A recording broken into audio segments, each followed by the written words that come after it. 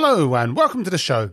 I'm your host, Jason Knight, and on each episode of this podcast, I'll be having inspiring conversations with passionate people in and around the wonderful world of product management. Now, speaking of product management, if you'll lend me your attention for a couple of seconds, my former podcast guest Saeed Khan and I are thinking of running a Maven cohort course on B2B product management and helping B2B product managers be successful and present themselves as strategic business partners and not feature factory employees.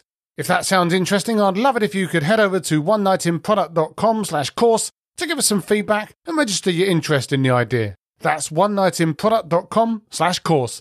Make sure to share it with your friends as well. On tonight's episode, we talk all about product strategy, something we all think is important, but so many product managers and indeed product companies seem to have no idea what theirs is at all. So why is this? And if we're in that situation, how could we even get started? What are some of the barriers to setting a good product strategy, and what are some of the product principles that we can use as guardrails to make sure everything we do is on the right track? For all this and much more, please join us on One Night in Product.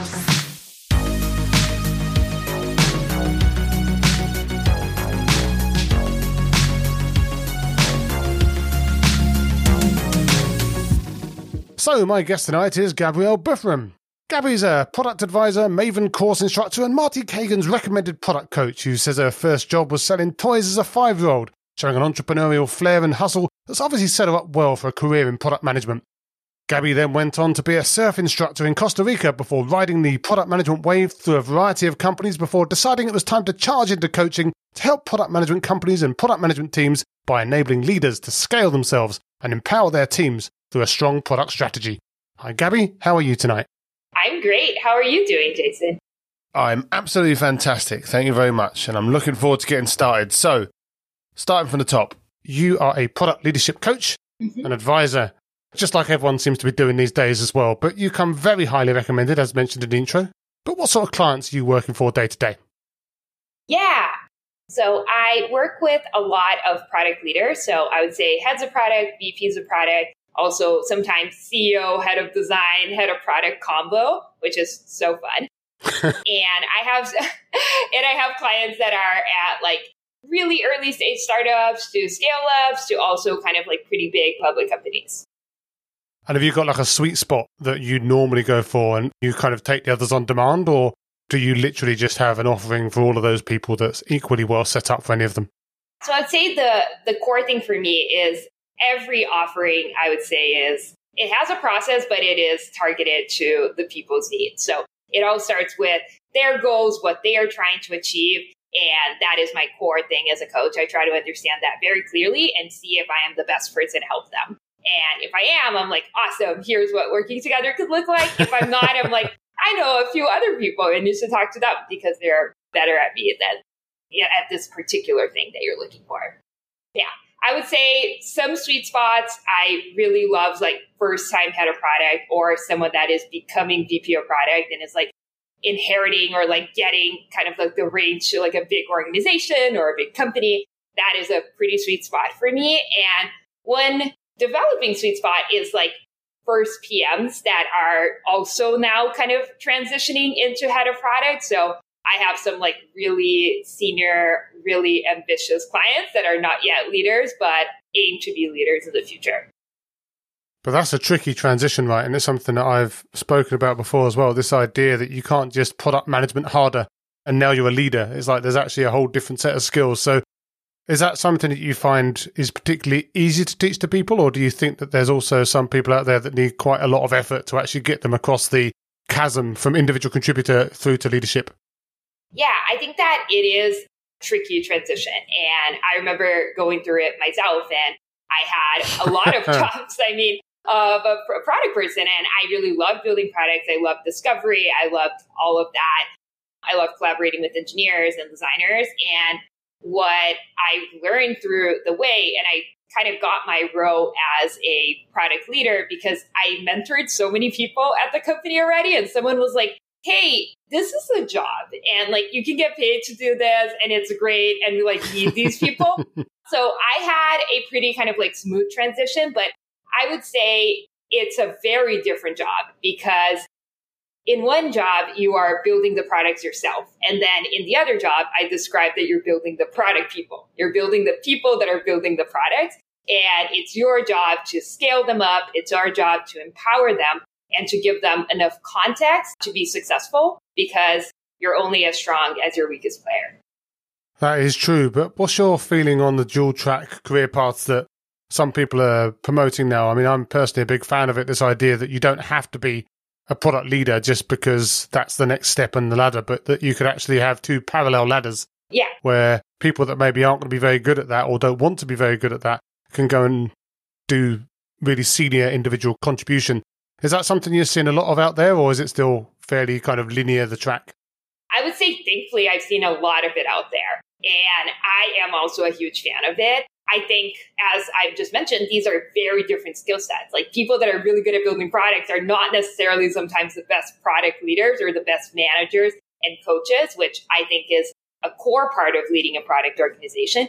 And that is totally fine. We need both of these people. And we also need to give chances and opportunities for these people to excel and to continuously grow in their career. Because regardless of where you fall, product people are mostly type A people, and they want the next thing. They want to be able to grow. And I feel like this enables us to actually keep them in product for longer, which is great.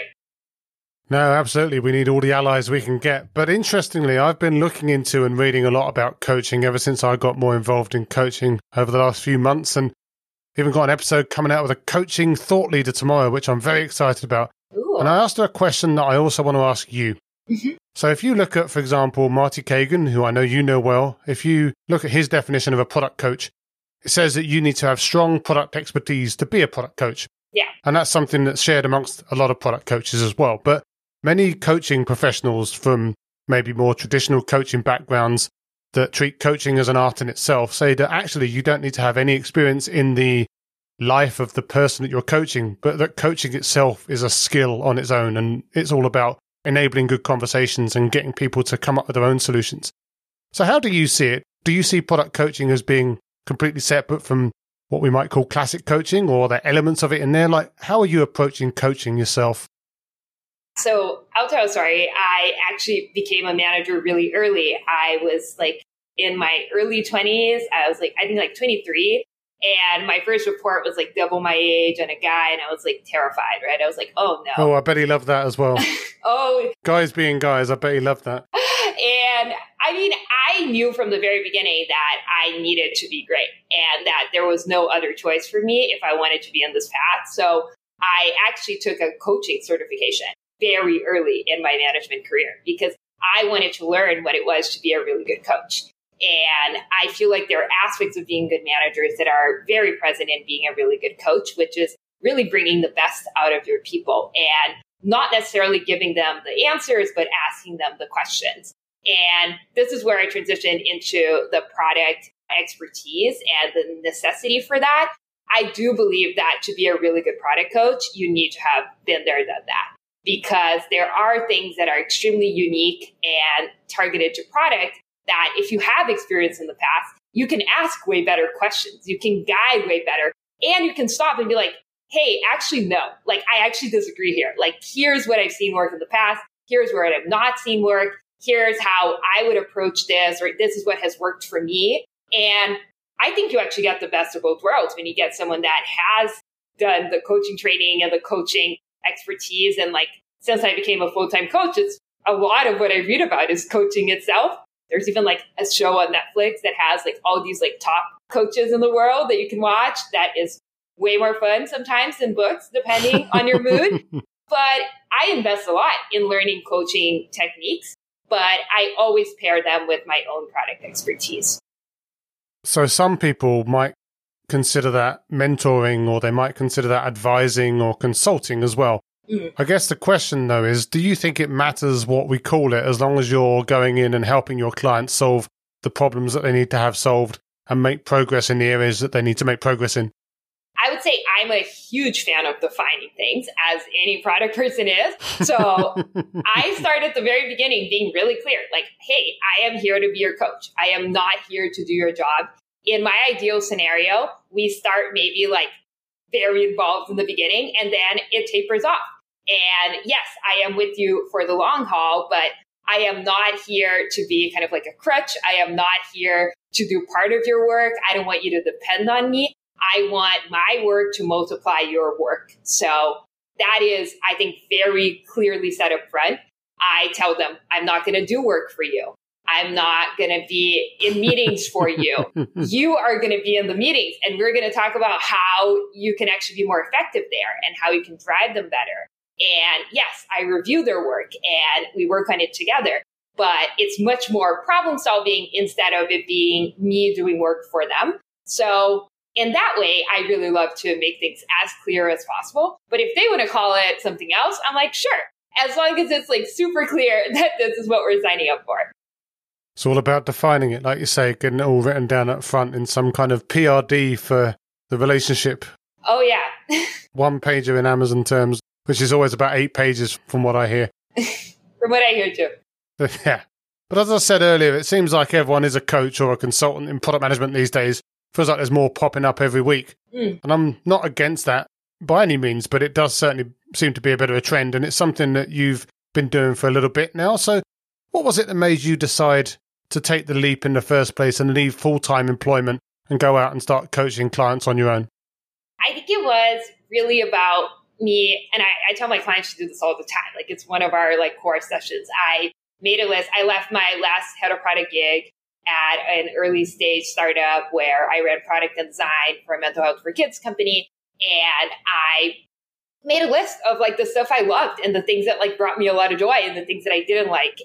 And a lot of the things I loved were, unsurprisingly, around growing people, mentoring people, developing people, coaching people. And I started to see like this trend of people doing this. I did have a pretty impactful, amazing conversation with Marty where he was like, yeah, I mean, like, go do this. This is great. And I think for me, it was just like going back to what I really love to do and getting to do it all the time, which just makes work extremely fun and has made like the week become the weekend and like afternoons become evenings. But it just is so fun for me. And I think the other big piece was seeing the results in my clients. Like, I'm a very results driven oriented person. And I was like, I'm going to give myself a certain amount of time. And if I make progress with these people and we are closer to achieving their goals, or we do achieve their goals, then this is great. And I can make this my career. Otherwise, I shouldn't do this. So I set kind of like those goals for myself. And I am very lucky with the people I get to work with every day.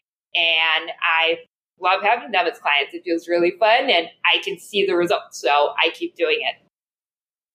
No, here. It's obviously always really good to see, as you say, results and see people improve. Although traditionally coaching is seen as very difficult to measure the impact of any of these kind of softer things where, and this is actually something you say about the mental health for kids thing. I mean, I've worked at a mental health app as well. Yeah. And it kind of shares many characteristics, this idea that there's definitely something happening there with what you're doing. But at the same time, it's not always directly attributable to what you're doing because obviously life's a complicated system and there's lots of stuff going on at the same time.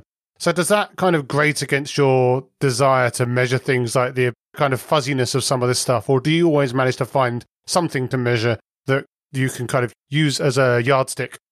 I'd say as a product manager, I've been very trained to work with quantitative and qualitative data. So I use that to my advantage. And I do know that it's not only about what's happening in the session or what's happening in the environment, but I do have some questions that I ask, and I also can see it. I think it's more of a like, you can feel it, you can see it. It kind of like feels to me a little similar to like the finding product market fit thing for coaching. It's like, you know if you've got it, right? You know if you've got it.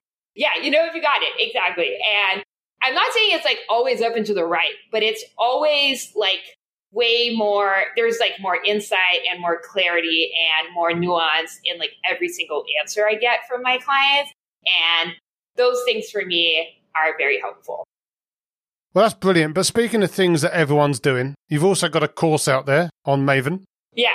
Building impactful products. So this is your chance to put yourself in the shop window for a second before we go on to talk about some weighty issues. Who should go out and buy that course and what are they going to get out of it if they do? Yeah, so the course is all about building products that people love that also help the business, which is what I'm all about. You need to build products that people are going to love first because people don't care about your business or you, for a matter of fact. They care about themselves. Oh, yeah. No one cares about me, Gabby. I'm well used to that. I'm not saying you personally, but like us in general. That's what I took away from it. Great. Well, it's all about like really understanding what drives people and building products. So it is the process I teach for people to build really good products. And I turned it into a course. So that is for, I think, from like anyone that is like a PM at a company to like someone that's implementing this process at a higher level, like a director of product, VP of product. And I am excited. I've kind of pre-launched this, but it's like still kind of like new / I haven't like really put it out there, but I am excited to launch a new group coaching program because when I look back to how I learned product, I had great managers and horrible managers, just like everyone. And I had really good peers, which I find like, I'm just like, feel so lucky that I had this. And I'm trying to create all the things that were amazing about my experience and create like a container or a thing that can encompass all of that. So it will be group coaching. There will be a community aspect of it. There will be like all my templates that make my life easier, my clients' life easier. And then all the content that I produce and like the little kind of like snippets of things like how to do a prototype, how to do product strategy, how to do product vision, so that it's all in one place for people.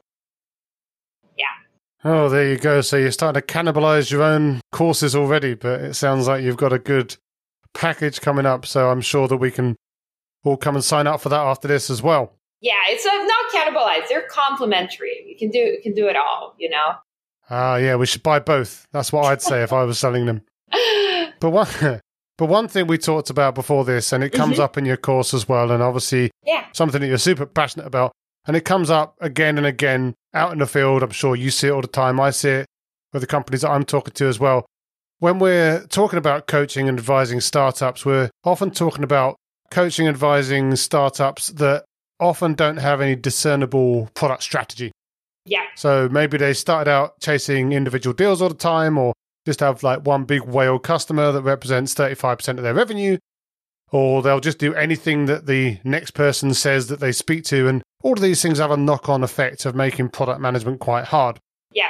So is that something that you see a lot with the types of companies that you work with, or have you kind of managed to find people that don't have those problems and you can just try and help them get better? Yeah, I would say every single company I coach, we work on product strategy.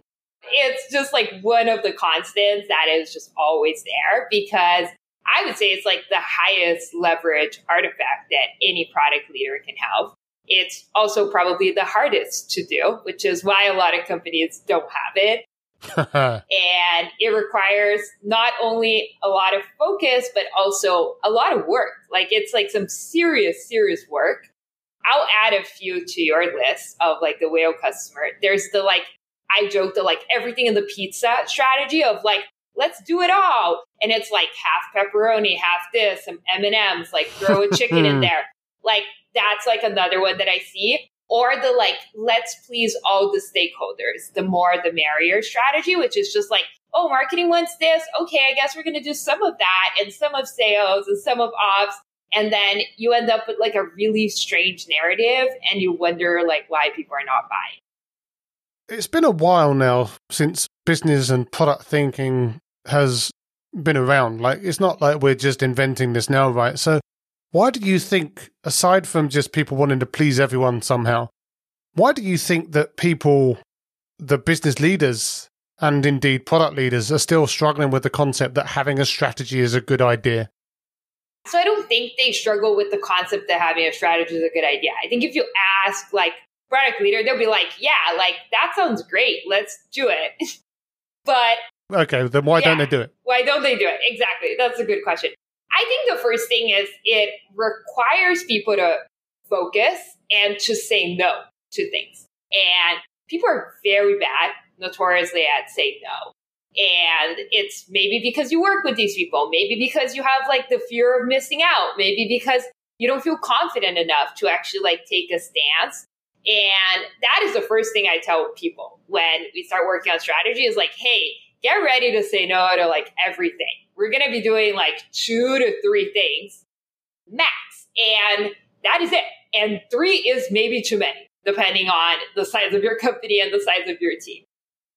But whilst I agree with the concept of saying no to many things and something that I advocate, of course, just like any good product person would, there can sometimes be the irresistible force of everyone in the leadership team. Yes. Basically making you turn that no into a soft or indeed a hard yes. So how do you push back against that? Because, you know, saying no is a cliche, right, for product managers. Yeah. But it does sometimes seem to clash with that irresistible force. Is that something that you've managed to somehow work out a way to diffuse? Yeah, so I think the best way I found to diffuse is the second part that I told you around doing the work.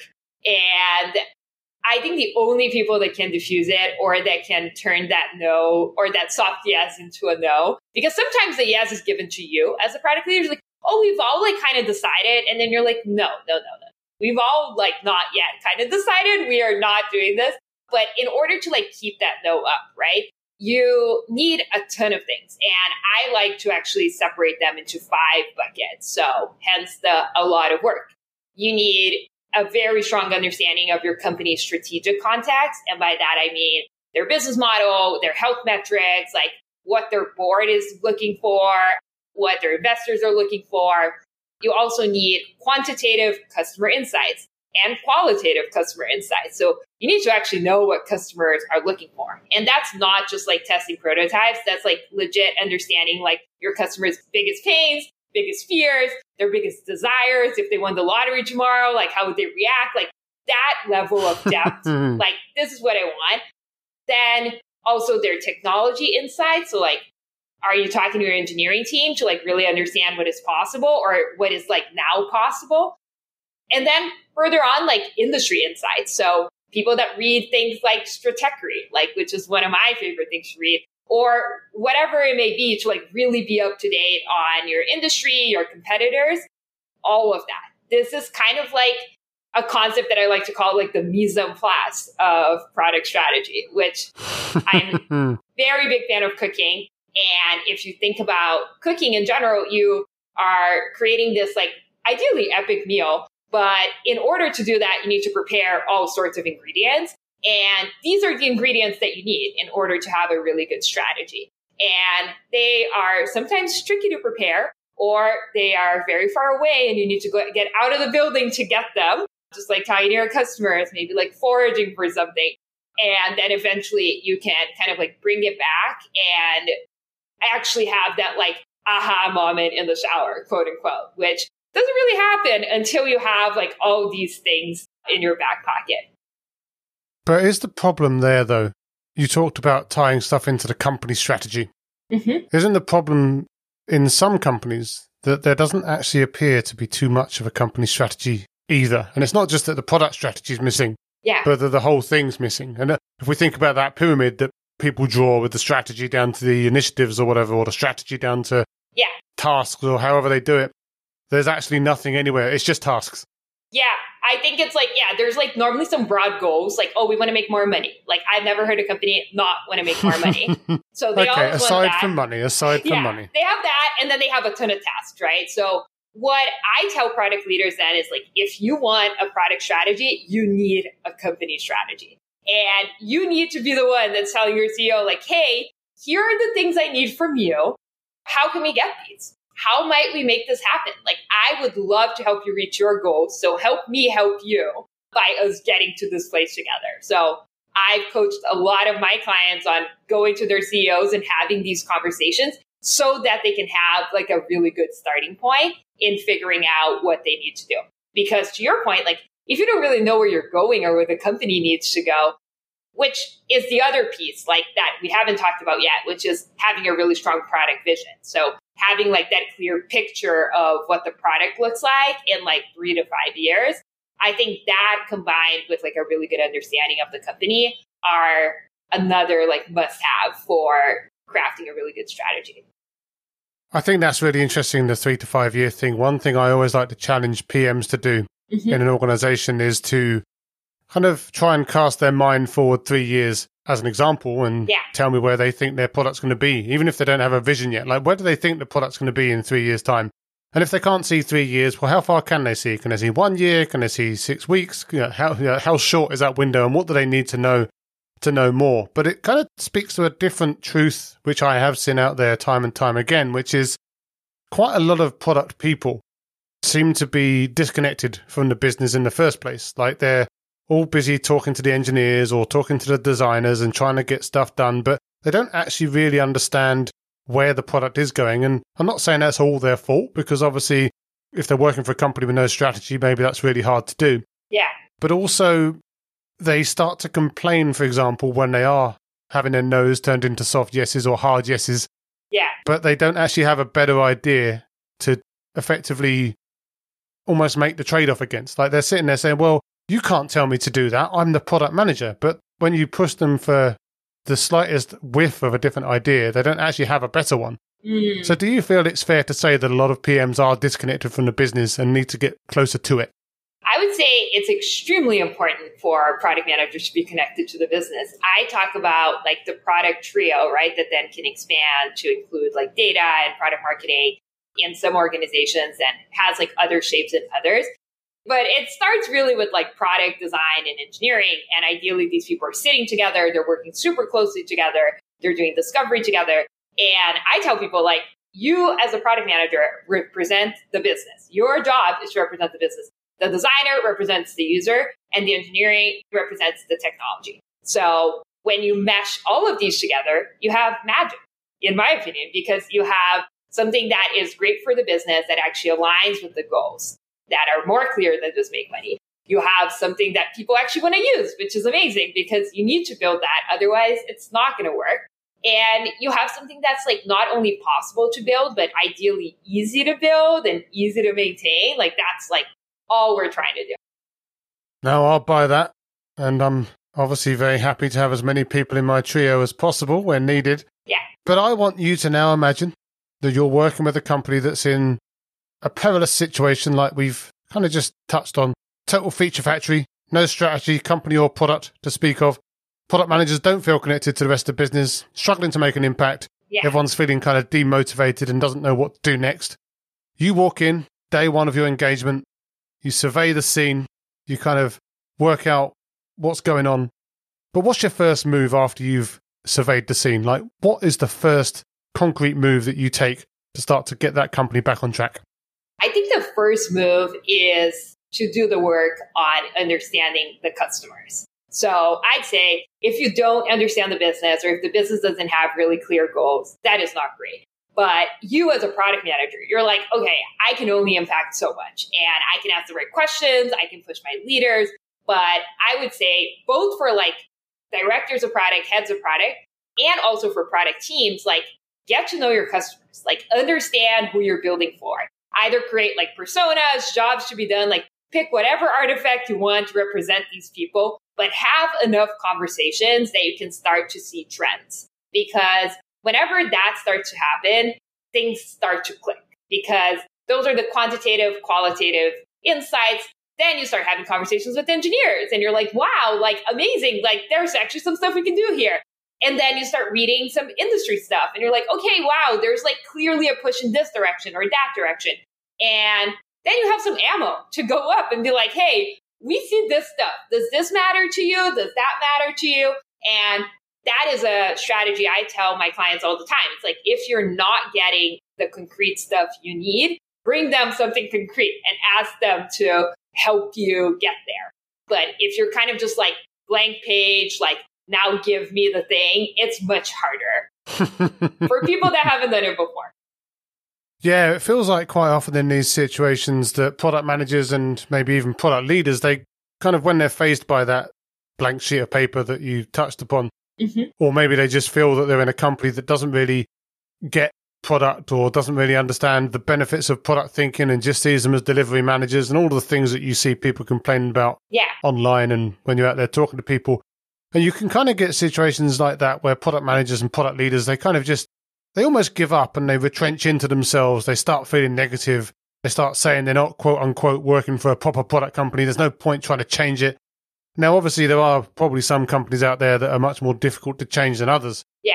But do you think that in general, it's possible to, I guess, motivate people that are in that situation that maybe haven't had guidance and they haven't been able to affect any change so far, that you can actually go in there and motivate most teams to actually get back on track? I would say in order for I think you're talking about like product transformation here, right? You're talking about like a company that like, oh, I love it, isn't doing the right things and now like wants to be a product company. I'd say what I've seen be successful and the ones I've seen work, and I'm going through one right now with one of my clients, and I think he told me like our first call, he's like, yeah, so this is like a 60-day thing, right? Like in like 2 months, we're going to be done. I was like, no. This is like, we're in it for the long run here. But it's been amazing to see what we've been able to do in 4 months. And what enabled that wasn't just like me and him being really committed, but also the rest of the leadership team being extremely committed. So if you are going to go through a product transformation, which is, let me just like qualify, like super hard, like insanely difficult. Oh, yeah. Yeah. If you're trying to like go down this path, you need at least the entire leadership team to buy in and to understand that this takes time, it's expensive, and it's difficult. Yeah, there's like a rainbow or like a pot of gold at the end of the rainbow, but there's the entire rainbow to go through in order to get there. Yeah, I think it is tricky, and I do agree that having leadership buy-in is important. Mm-hmm. But one of the things that tends to get in the way of that leadership buy-in is quite often you'll have product leaders or product managers that are in that situation trying to win that battle for hearts and minds. And what they'll do, rather than making some of the cases that you've talked about tonight, is they'll almost like, back to Marty, they'll print out a bit of inspired. Yeah. They'll go to the CEO or the CFO or someone like that and in a meeting, and they'll just start talking about outcomes over outputs and basically starting to sound a bit like a fundamentalist that is, again, very disconnected from the business, and that they're just seen as like almost quoting bits of book to try to win an argument rather than actually winning it on the substance. Yeah. So do you feel that approach of kind of being fundamentalist and just quoting things and being very idealistic ever resonates with the leadership team? Or do you always have to go straight down to the things that they care about? I would say you need to go to the stuff they care about. These people have their own agenda. They have their own things, their own quotas, their own goals. Their own books as well. They've got their own books. They have their own books too. And they're not the same as our books. They're normally very different. So I would say I talk about this all the time. Like product leaders, product managers, a core part of our job is being a really good translator and understanding the language people are speaking and speaking their language. Like, I am not going to win an argument if someone speaks French if I'm speaking English to them. Like, that's not going to work out for me. So I need to learn French. I need to understand. I need to know what these people care about. And I need to tell them what's in it for them. Because the truth is, like, there's a lot that's in it for them. And we need to literally explain to them why they should care and why it's great. And I normally lean on the side of explaining with results. So trying like really small experiments, really small things.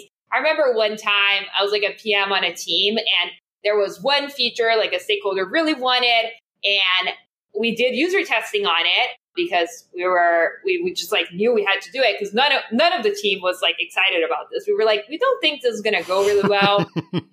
But there's a lot of buy-in from leadership. Weirdly, they're interested in this one thing. And we literally had like a user just like pound on the table of annoyance towards this thing. And I took a clip and I was like, hey, this is what this looks like when we actually do it with a person. And then they were like, oh, no, we can't do that. So I've like inject evidence wherever you can and show people in ways that are meaningful to them why this way is better. I think quotes and books, like I did ship like Empower to like quite a few people and I was like, Christmas gift. So like, I mean, that works too. But I think the best thing is for you to actually show small wins in order to then ask for bigger potential wins. No, absolutely. Makes a lot of sense and definitely agree. I think it's important. I've been accused of just talking book talk before. And I was almost like, well, but these books have been written by really clever people. But again, by the time you got to that point of the argument, you've not really got anywhere further to go in that discussion. So definitely agree with trying to bring it back to basics. Yeah. But right, let's assume that we've done all of this good work. We've kind of got everything on track. We've got a vision. We've got a strategy. Everything's connected up. One of the things that you can find, though, is that almost immediately starts to crumble when you then go out into the organization and maybe people either weren't there when it was announced, or they didn't read the document, or they read the document wrong, or that they've got their own idea about what some of the things mean. Yeah. So you kind of have this balancing act of trying to advocate for and publicize and communicate the strategy whilst not doing that all the time, because obviously if you're just talking about it all the time, then you've got no other time to do any work. Yeah. So what are some of the ways that you recommend socializing, advocating for, doubling down on that strategy so that everyone in the company is aligned around it? Yeah, I love this question because it's so common and it's so true. It doesn't matter, like, if you have this like beautiful document and no one's using it, or it's actually not driving anything in your company. It's like, why even have it, right? So I tell my clients all the time, like, your job communicating the vision doesn't start or communicating the strategy rather, doesn't start when it's done. Your job starts today. Like, you're going to be making some decisions today. Like, we're going to be talking about the persona we're focusing on. Great. Now you're going to talk about that every day without ideally sounding like a broken record. One of the best characteristics of great product leaders, they can talk about the same thing in 100 different ways, because that's what you need to do. Because people need to hear it multiple times. They're not in the same meetings as you. They are not thinking about this stuff all the time. They're thinking about other things that are important for the business from where they're contributing. So I'd say start by communicating early, and product leaders are normally really reluctant to do that because we're also perfectionists and we don't want to look bad in front of our teams. And I'm like, believe me, you're going to look worse if you don't start communicating. So I'd say start very early and consistently bring it up. And then once it's out, I have a couple tips for people. So the first one that I think be really helpful is you have this meeting, you communicate the vision, it's there, it's exciting, it's great. Then you talk about the strategy. It's great. It tells us like the problems that we're solving, why we're solving them, where we're investing on. And then people start to have questions. They're like, wait, so how does that like relate to me? Like, where do I play here? I now am not being told what to build anymore. So like, where do I fit into all of this? So one of my tips is I tell people to hold a very hands-on workshop right after this and make people start seeing where they fit in. And when that happens, the same people that have questions are starting to use the language, and they're starting to use the product principles, and they're starting to like see themselves in this. And it's only because you've allowed them to project themselves into what that strategy could look like. So I'd say making space for people to actually get to work on this very quickly is very important. And then you talked about like not talking about it all the time. I actually tell people to talk about it all the time. I'm like, every meeting, you're starting with like, hey, here's why we're here today. This is an awesome, beautiful day in New York City. We are now going to be solving the most important problem for the company. That is X. Here are the 3 things our users really care about. Now we can move on. So I'd say like every meeting, you need to have like some way, shape, or form to bring people back to why you're there, what problem you're solving, and why it matters. No, absolutely. Although that does also beg another question, which is, do you have like either a canvas or some kind of one-pager or some PowerPoint template that you like to use to demonstrate a strategy? I mean, obviously strategies can be quite detailed things under the hood, but like some kind of top-level view that you recommend. You know, you can say one of those pillar charts with the temple thing on top if you like, or whatever kind of chart you've got. But what's your preferred way of getting a strategy into a consumable format that people can actually kind of look at and understand very quickly? So I normally opt in for the narrative. So I love narratives. I love product people having to put stuff on paper, make it very coherent. I don't want like charm and just like charisma to drive any of these conversations. It needs to be inspiring and exciting on its own, pen and paper. And there are like a few, I think, categories. I'm very reluctant on the word like template because I don't think there's like a fill in the blank thing. Whoever creates that and it's accurate, great. But I don't think there's like really a plug and play here. But there are a few things that I look for. So I really care about like, what's the state of the world? Like what's going on in the world right now in your world for your company? Why are we making this investment? What are the business goals? Then some characterization of like personas or jobs should be done, like whatever people want to use. There's like too much debate there and I don't want to get involved. I'm like, whatever floats your boat, you do that. Then I want like a succinct articulation of the strategy that could be talked about in an elevator. Like needs to be able to get from like floor 1 to 3. You need to be able to say that and people understand. Then I want to know what bets you're making. And finally, I want to know the product principles that are driving your decisions. So I'd say most of the strategies that I've written and that I've helped create have all of these aspects. Now, talking about product principles, though, there's been some discussion online about this recently. It's something that I'm quite keen on as well as a concept. So, like, we'll sit there and we'll talk about visions, you know, company strategy, product vision, product strategy, product initiatives, the things that we're working on. But how do you define the principles that then underpin some of that work or kind of wrap around it? Like, what is a product principle in your mind? Product principle is what you need to create in order to facilitate decision-making within your team. So they normally are derived from the insights that you're getting from customers, and they're going to make it easier to decide if you go right or if you go left, for example. And I think a very good product principle works when you're faced with a decision, you look at the principle and it becomes easier for you to make that decision. Because I believe the best teams make decisions in the right amount of time. I don't think we can make all the right decisions in product, but I think we need to invest the right amount of time in a decision given its importance. And product principles have shown to be super helpful in terms of helping people decide one way or another based on some real user insights. So what's an example of a product principle that you've used recently? Yeah, let me see. An example of a product principle that I've used recently that I can share online. Okay. I think one that I talk about, especially when we're thinking about like B2B, one that is common and I've used multiple times is build for companies' needs without breaking user trust. So that is a really helpful one because we're very clearly talking about who we care about most, which are companies. But we are also saying that if we break user trust, we're actually not caring about the company enough because we are going to be potentially like incurring some damage for them. And that is like the snappy version of it. Then there's like normally a little bit more description on what exactly that means for each company.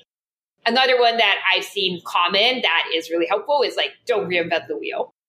And that is really true for companies that are maybe like really good at a certain segment and they're trying to expand to another segment. They need to think like, are we going to reinvent the wheel or are we trying to repackage? And just making that distinction makes it so much easier for product teams to think outside the box while still understanding what their constraints are. No, absolutely. I think it's important to have your product principles and put those in every single meeting and document as well, just so everyone knows the guardrails that are being put around your product development. Yeah, I actually recommend people, like whenever you're having like a meeting with like Post-its and stuff, I'm like, add those in already. Just like pre-populate your board, pre-populate your documents, just like make it so easy for people to see. Because I think the key to strategy is to make it lived every day and also to iterate on it. I think we haven't touched on this, but like it's not like a static doc that you just write once and then you're like, awesome, now we're done for the year. Product leaders can go on vacation. It's like, no, you need to like constantly learn from what you're doing and constantly revise your insights in order to make sure that it's always up to date.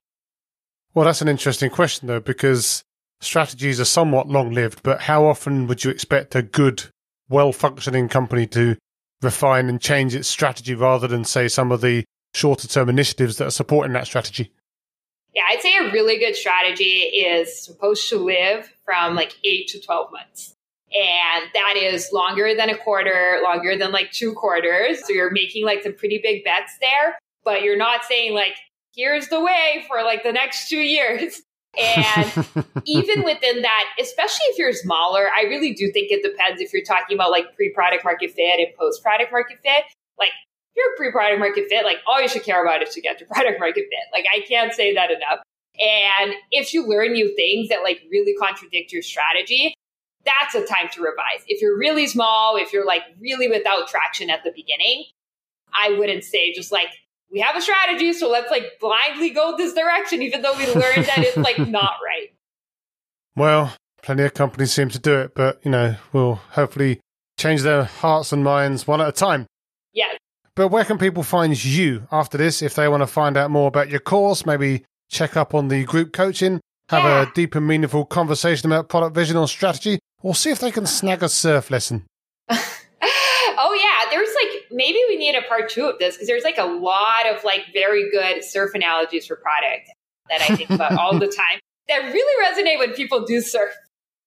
But back to your original question, you can find me at my own website, which is GabrielleBufrem.com, or on LinkedIn as Gabrielle Bufrem.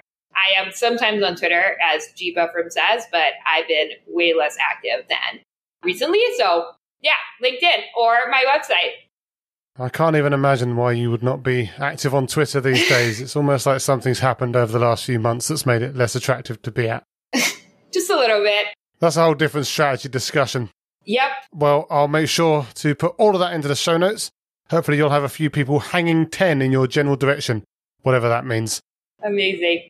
All right, well, that's obviously been a wonderful chat about some important topics that should hopefully inspire a few product people so they can get hold of their strategy, get hold of their vision, and obviously get hold of their principles as well. But obviously we'll keep in touch. But as for now, thanks for taking the time. Thank you so much, Jason. This was so fun. As always, thanks for listening. I hope you found the episode inspiring and insightful. If you did, again, I can only encourage you to pop over to onenightinproduct.com, check out some of my other fantastic guests, sign up to the mailing list or subscribe on your favourite podcast app, and make sure you share with your friends so you and they can never miss another episode again. I'll be back soon with another inspiring guest, but as for now, thanks and good night.